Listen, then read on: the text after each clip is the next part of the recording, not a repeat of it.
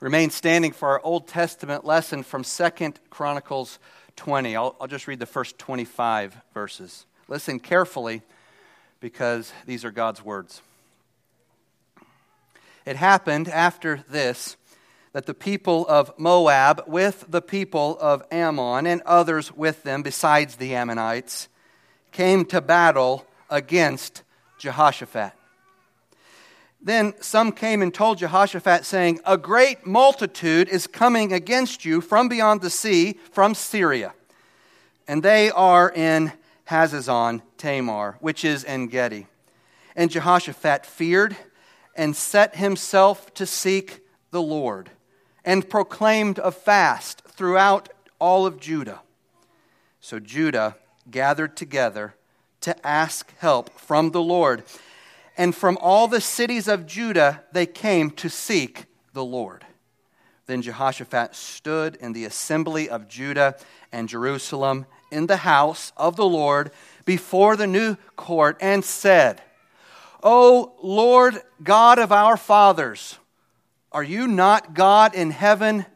And do you not rule over all the kingdoms of the nations? And in your hand is there not power and might, so that no one is able to withstand you? Are you not our God, who drove out the inhabitants of this land before your people Israel, and gave it to the descendants of Abraham, your friend, forever? And they dwell in it, and have built you a sanctuary in it for your name, saying, if disaster comes upon us, sword, judgment, pestilence, or famine, we will stand before this temple and in your presence, for your name is in this temple, and cry out to you in our affliction, and you will hear and save." And now, here are the people of Ammon, Moab, and Mount Seir, whom you would not let Israel invade when they came out of the land of Egypt, but they turned from them and did not destroy them. Here they are, rewarding us by coming to throw us out of your possession, which you have given us to inherit. O our God, will you not judge them? For we have no power against this great multitude that is coming against us, nor do we know what to do, but our eyes are upon you. Now, all Judah, with their little ones, their wives, and their children, stood before the Lord.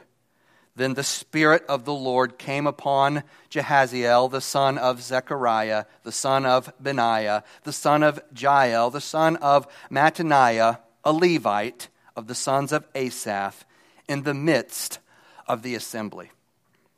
And he said, "Listen, all you of Judah, and you inhabitants of Jerusalem, and you, King Jehoshaphat. Thus says the Lord to you, do not be afraid nor dismayed because of this great multitude, for the battle is not yours, but God's. Tomorrow go down against them. They will surely come up by the ascent of Ziz, and you will find them at the end of the brook before the wilderness of Jeruel. You will not need to fight in this battle. Position yourselves, stand still, and see the salvation of the Lord who is with you, O Judah and Jerusalem. Do not fear or be dismayed. Tomorrow go out against them, for the Lord is with you." And Jehoshaphat bowed his head with his face to the ground, and all Judah and the inhabitants of Jerusalem bowed before the Lord, worshiping the Lord. Then the Levites of the children of the Kohathites and of the children of the Korahites stood up to praise the Lord God of Israel with voices loud and high. So they rose early in the morning and went out into the wilderness of Tekoa. And as they went out, Jehoshaphat stood and said, "Hear me, O Judah, and all you inhabitants of Jerusalem. Believe in the Lord your God, and you shall be established. Believe his prophets, and you shall prosper.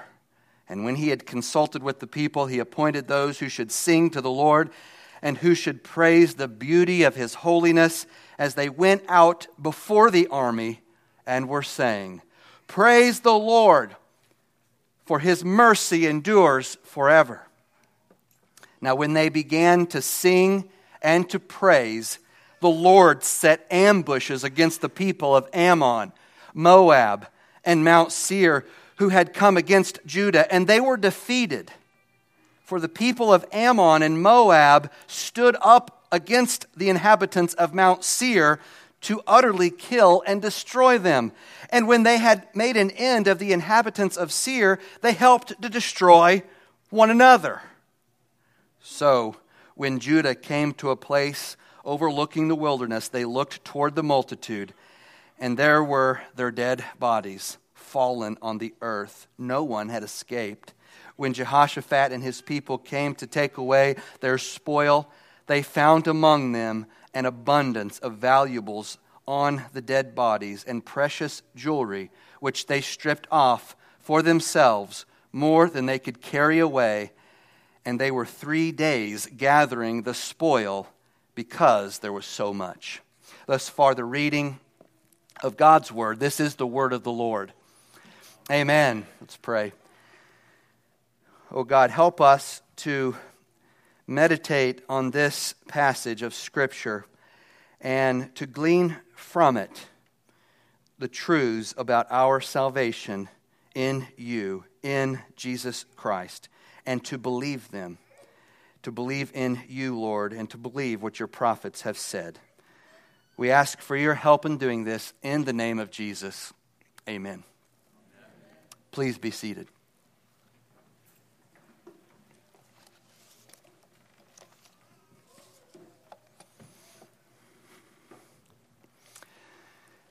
Three enemy allies have joined forces against us. We see three enemies in this passage, but we have three enemies that have allied against us. According to Ephesians 2, verses 2 and 3, three enemies wage war against your spiritual well-being: the world, the flesh, and the demons. But if you belong to Jesus, all your enemies have been definitively subdued. If God has baptized you and put His Spirit in you, into your heart, then greater is He that is in you than he that is in the world. Jesus and His Spirit inside of you are greater than the flesh inside of you, greater than the world around you, greater than the forces of evil in the heavenly places. When Israel fought against the Canaanites in the Promised Land, God told them over and over throughout the book of Joshua in particular that the war had already been won. God promised to fight for Israel and to destroy the inhabitants of the land. All Israel really had to do was to trust and obey Yahweh. Yes, God called them to fight too. They had a role, but their primary role was to trust Yahweh to fight for them. And God says that to them over and over. I fight for you. The same promise applies to you, except to a much, much greater degree. When Jesus died on the cross and rose from the dead for you, He conquered all your enemies.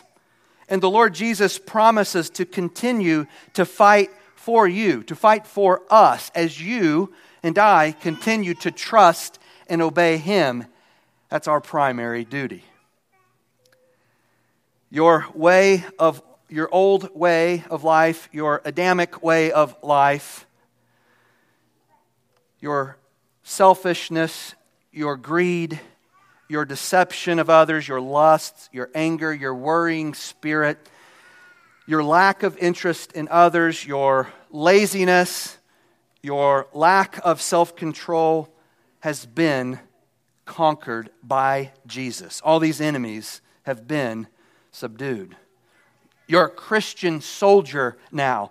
And what every Christian soldier must know is that the victory in the war, and thus in every battle, is already yours. Christ has already vanquished your enemies.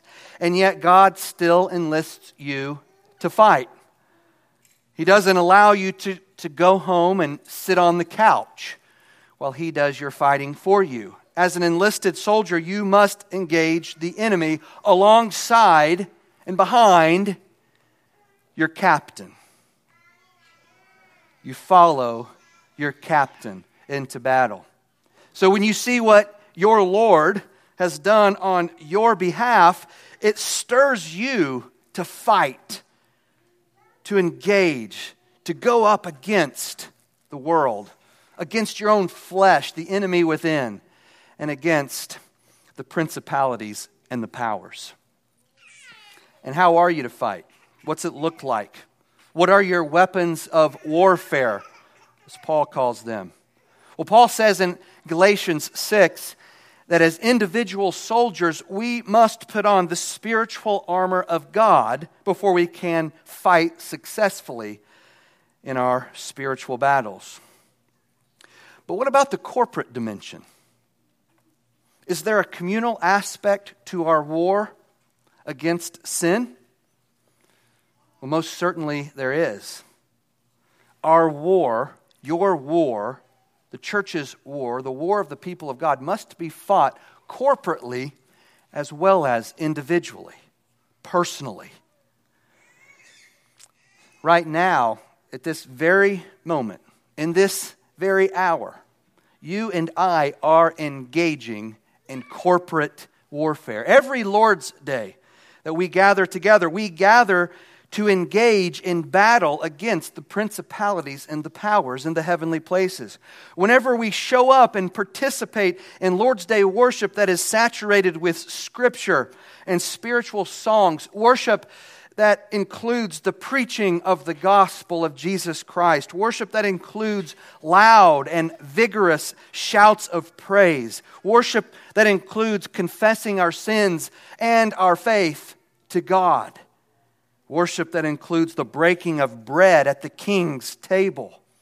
Whenever we assemble together with faith in our hearts and praise on our lips, whenever this happens, with one heart and one voice, we gather together to do these things. We are fighting on the front lines of the church's war against the gates of hell. So whenever you worship with the saints of God, you're gathering in the trenches of the battlefield. It's not the only place where the trenches are, but it's one place.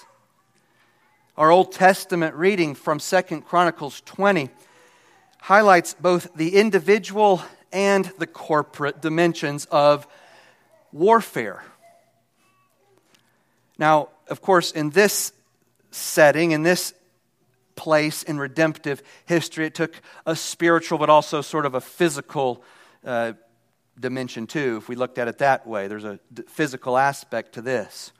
But what I want to see, we're going to highlight the spiritual side of this and see the physical warfare as pointing forward to our spiritual warfare in Christ.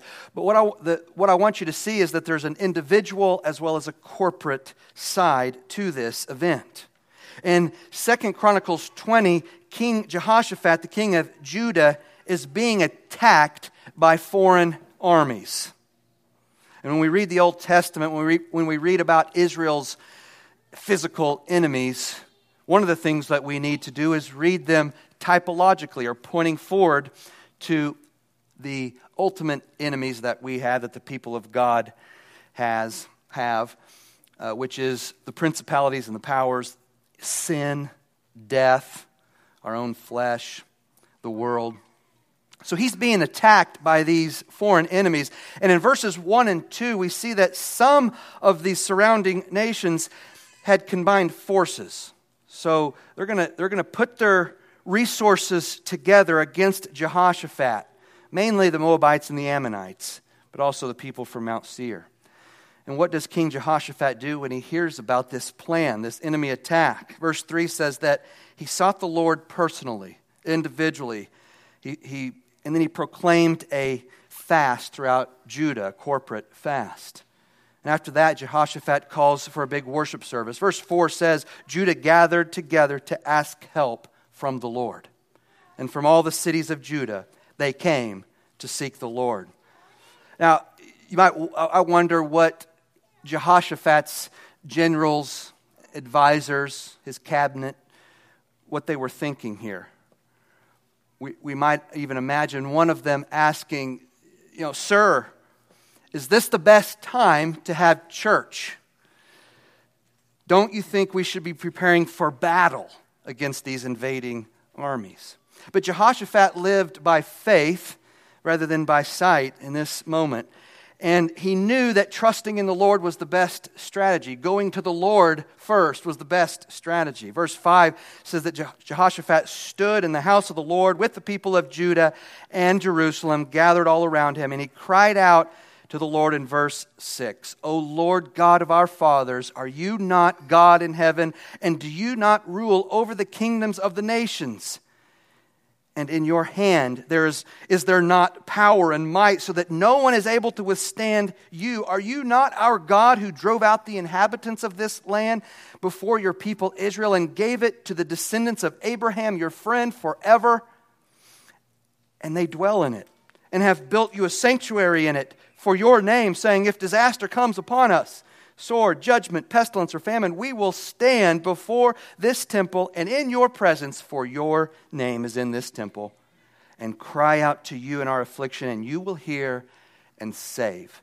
That's Jehoshaphat's knee-jerk reaction to this crisis.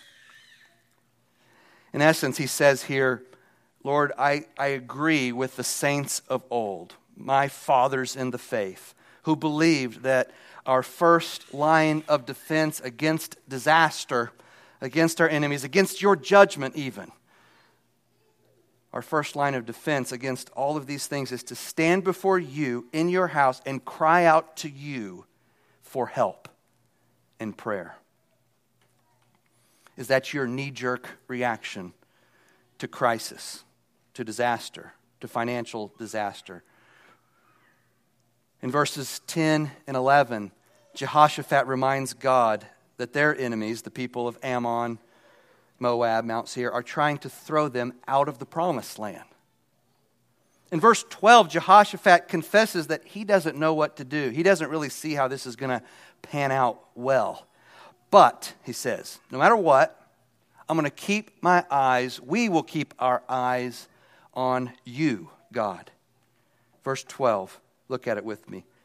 O our God, will you not judge them? For we have no power against this great multitude that is coming against us, nor do we know what to do, but our eyes are upon you.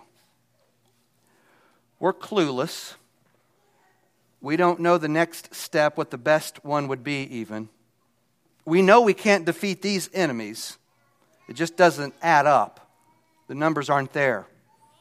We don't know how you're going to bring us through this.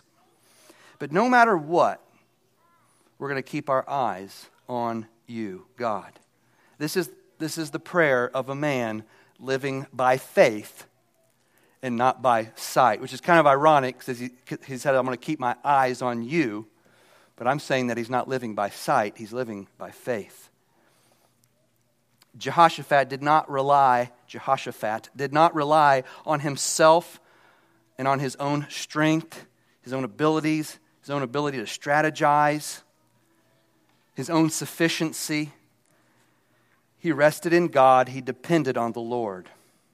And so think about that phrase, our eyes are upon you.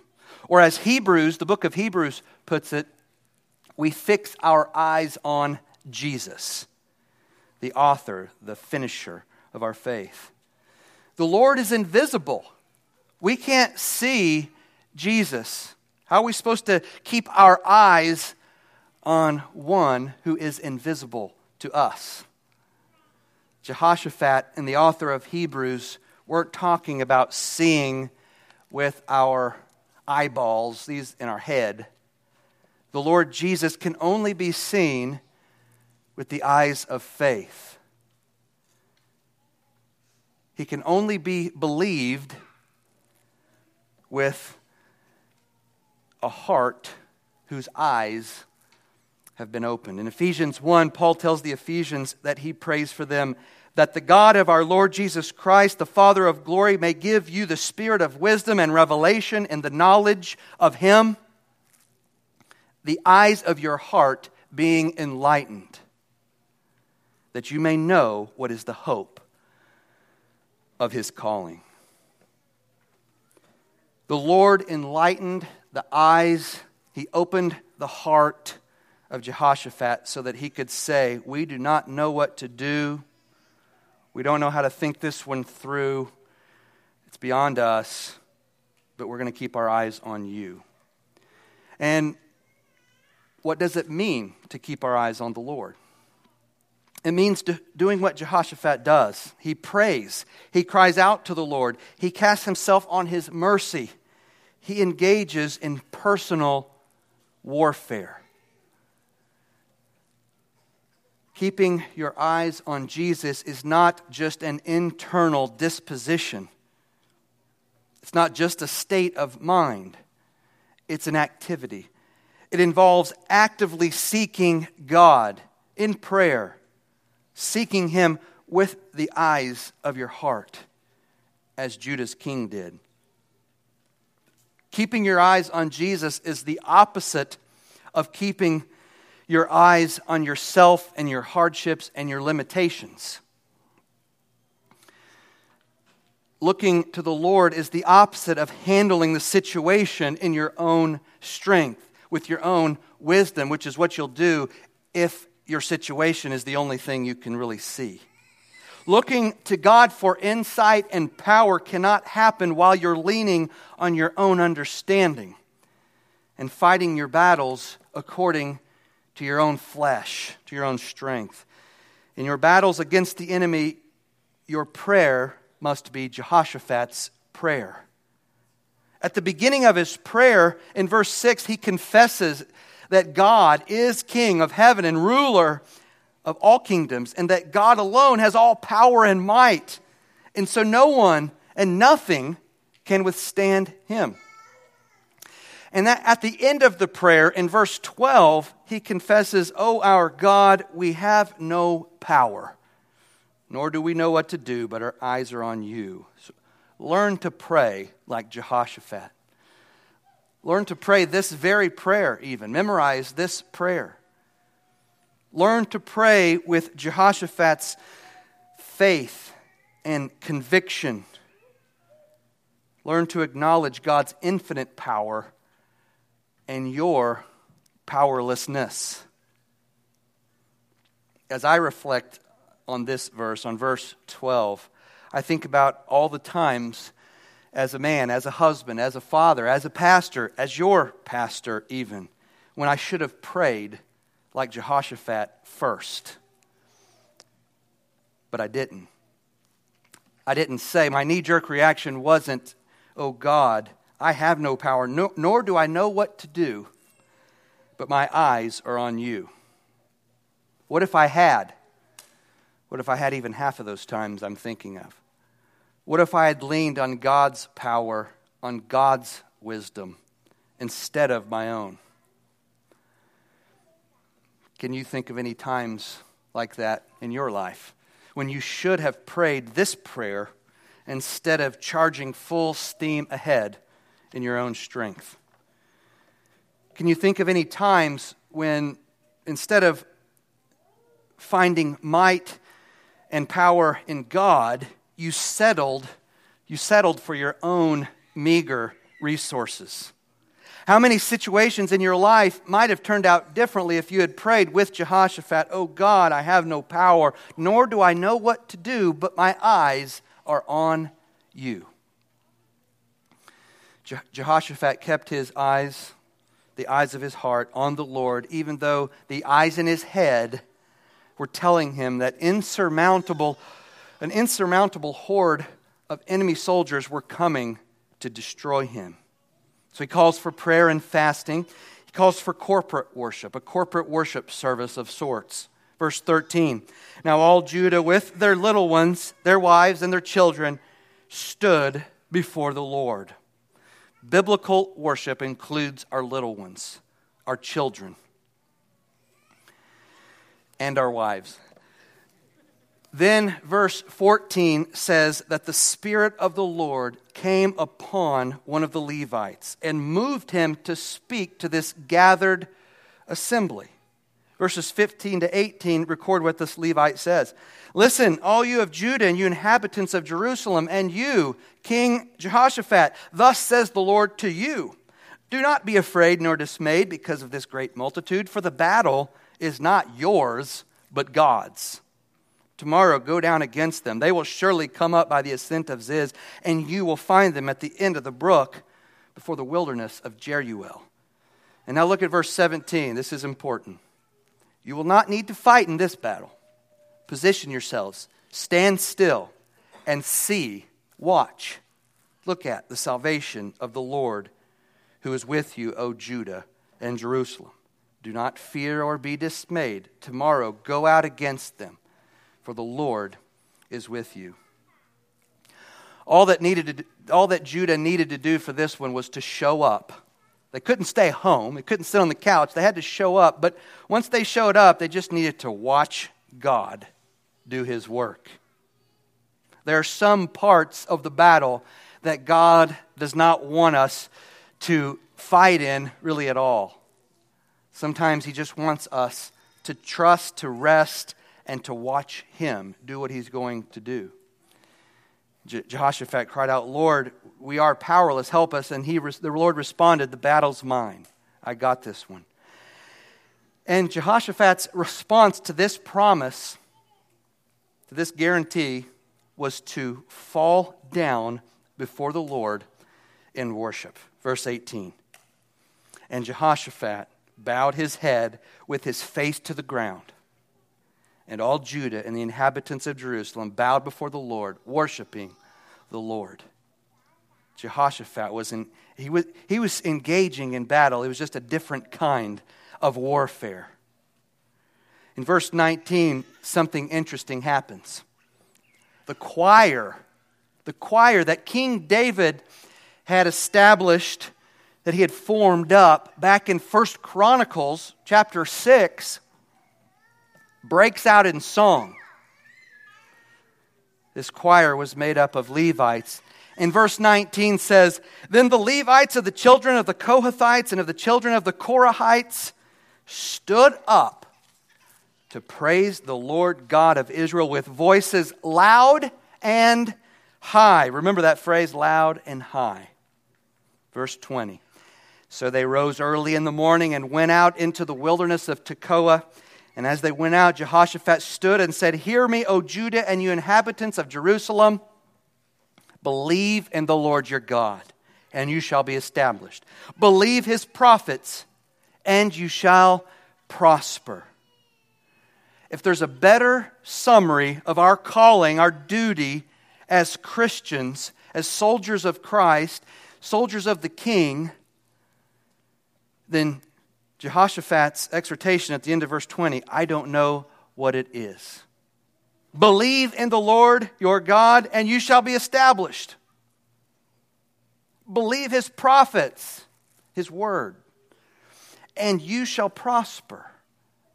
That simplifies it pretty well for us.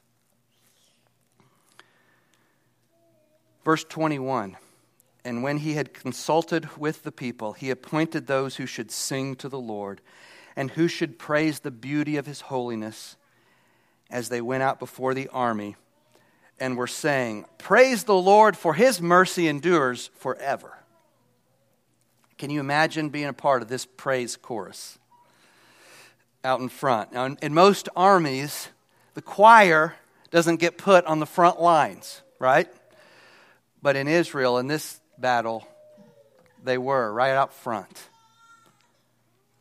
Jehoshaphat puts his singers, his worship leaders, out in the front of the whole army, and they're leading the way. The physical threat is there. But this is how they charge ahead. He doesn't put his swordsmen up there, doesn't put his charioteers on the front lines. No, he intends to conquer with a choir. Verse 22 is the climax of the story. Now, when they began to sing and to praise, the Lord set an ambush against the people of Ammon, Moab, and Mount Seir, who had come against Judah, so that they were defeated. Verses 23 to 25 go on to say that Judah's enemies turned against one another until all of them were dead. And their self-defeat, their self-destruction was so great and so comprehensive that it took Israel 3 days to gather up all the spoil. This story took place about 3,000 years ago. But the close connection between worship and warfare still exists today, all the same.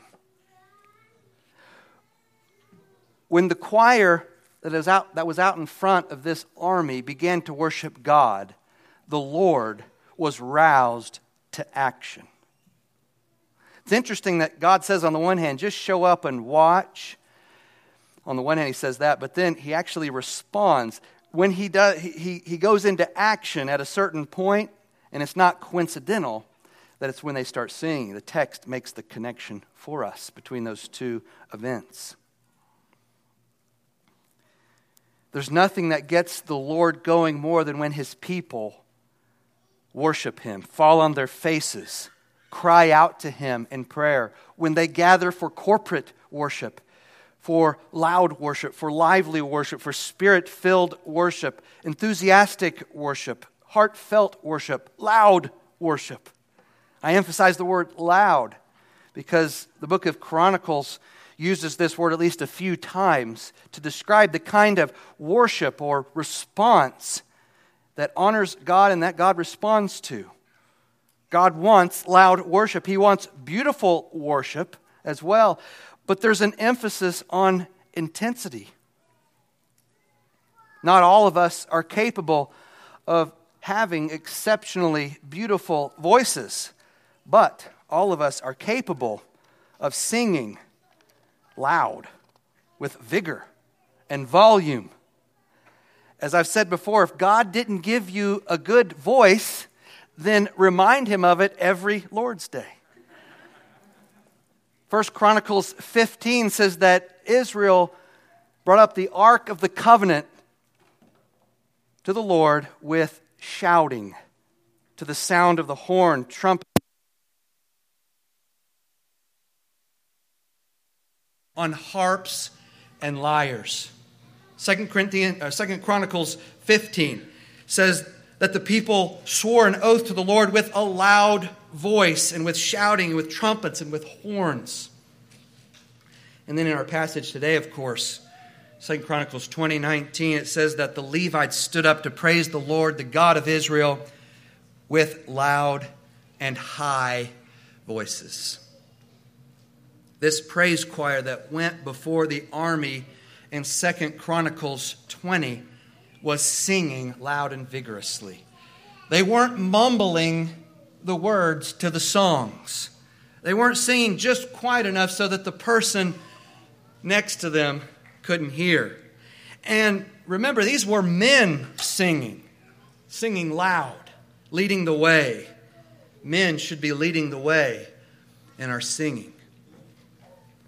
There is power in worship, the worship of the people of God.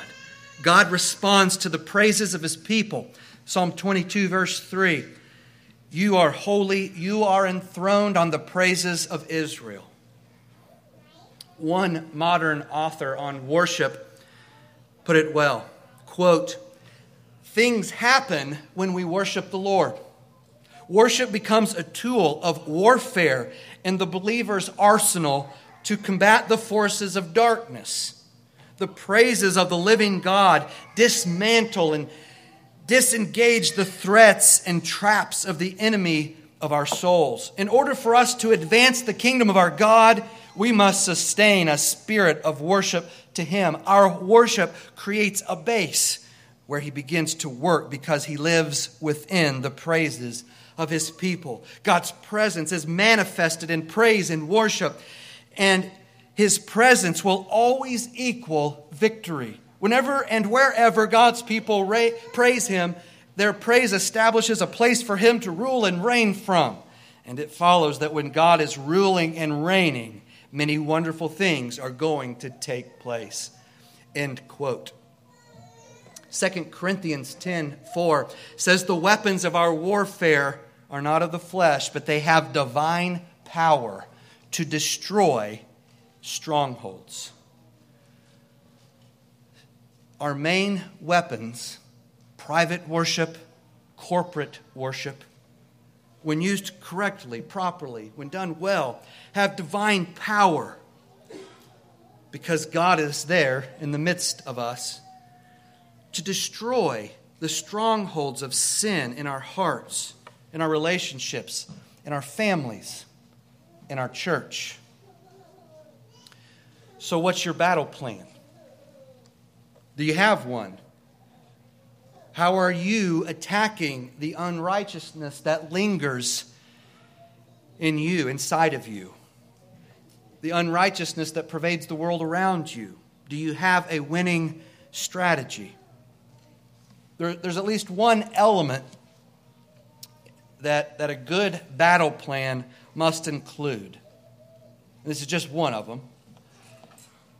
But every successful strategy will prioritize being with God's people on the Lord's Day. On the very first day of every week. Victorious Christians begin each week worshiping the Lord with the people of the Lord. Victorious Christian families begin each week worshiping the Lord with the people of the Lord. Your warfare must begin every week with corporate worship. It can't end there, but it must begin there. And so be faithful. Be faithful in joining Jesus and his people on the Lord's Day. Of course, it's not that God needs our worship. He could accomplish everything that he wants without us, if that's how he had wanted to set it up, if that's how he desired to do it. Of course, his power is so great. His sovereignty could establish all of his ways without us, if he wanted. Without our worship, without our gathering together. But if you want to be a part of God's mission, if you want to fight in God's army, if you want to participate in the attack on the forces of evil, if you want to be a part of the charge against hell's gate, then you must commit yourself to worship. You must start every week with Trinitarian worship in the house of the Lord. And you must live every week after that event. You must live every week presenting your body as a living sacrifice to God. That's your reasonable service or worship throughout the week. Corporate worship on Sunday must give way to private worship during the rest of the week. The house of the Lord and your personal prayers are where the battles take place. That's where you engage in war. That's why the enemy tries to pull us away from our prayer closet. He tries to pull us away from the assembly. The most important battles do not take place on blogs or in books. The war is not fought primarily through protests or politics. The most important skirmishes between good and evil, the most important advances on the gates of hell take place in the courts of the Lord and in prayer closets. The prayers and praises of Jehoshaphat and the Levites moved God to act in battle against his enemies and theirs, ours. Our prayers and praises, your prayers and praises, move God to act against his enemies and yours and mine. And so let's be diligent warriors. Let's fight, but let's also watch God fight as we worship him. Let's pray and ask for God to empower us to do this. Father, we thank you for enlisting us in your army to fight behind our captain, Jesus Christ, who has won the victory for us through his death and resurrection on the cross at Calvary, in the tomb and out of the tomb, who has ascended into heaven at your right hand and who intercedes for us. We confess that all the power that we need to do this comes from you and not from within us. And so we ask you to empower us, to strengthen us for battle. Strengthen our faith so that we can believe in you and believe in your word, your prophets, and cast ourselves wholly on you. Thank you for fighting our battles for us. And we pray that you'd continue to do so. In Jesus' name, amen.